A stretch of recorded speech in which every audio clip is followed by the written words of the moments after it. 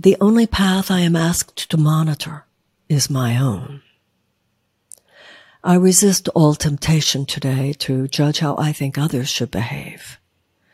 I cannot know the deeper forces at work within anyone's heart. My deliverance comes from accepting all people, not judging or controlling them. I pray that when I am tempted to speak or act without charity, that God's Spirit will correct my thoughts.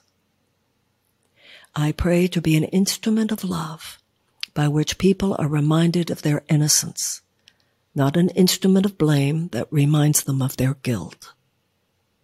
I do this for my own sake, that I too might be released from feelings of guilt that would otherwise bind me.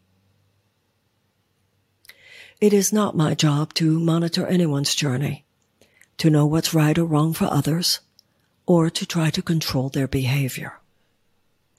My salvation lies in deep acceptance of people exactly as they are, that I might know the inner peace that such acceptance brings. Amen. The only path I am asked to monitor is my own. The only path I am asked to monitor is my own. The only path I am asked to monitor is my own.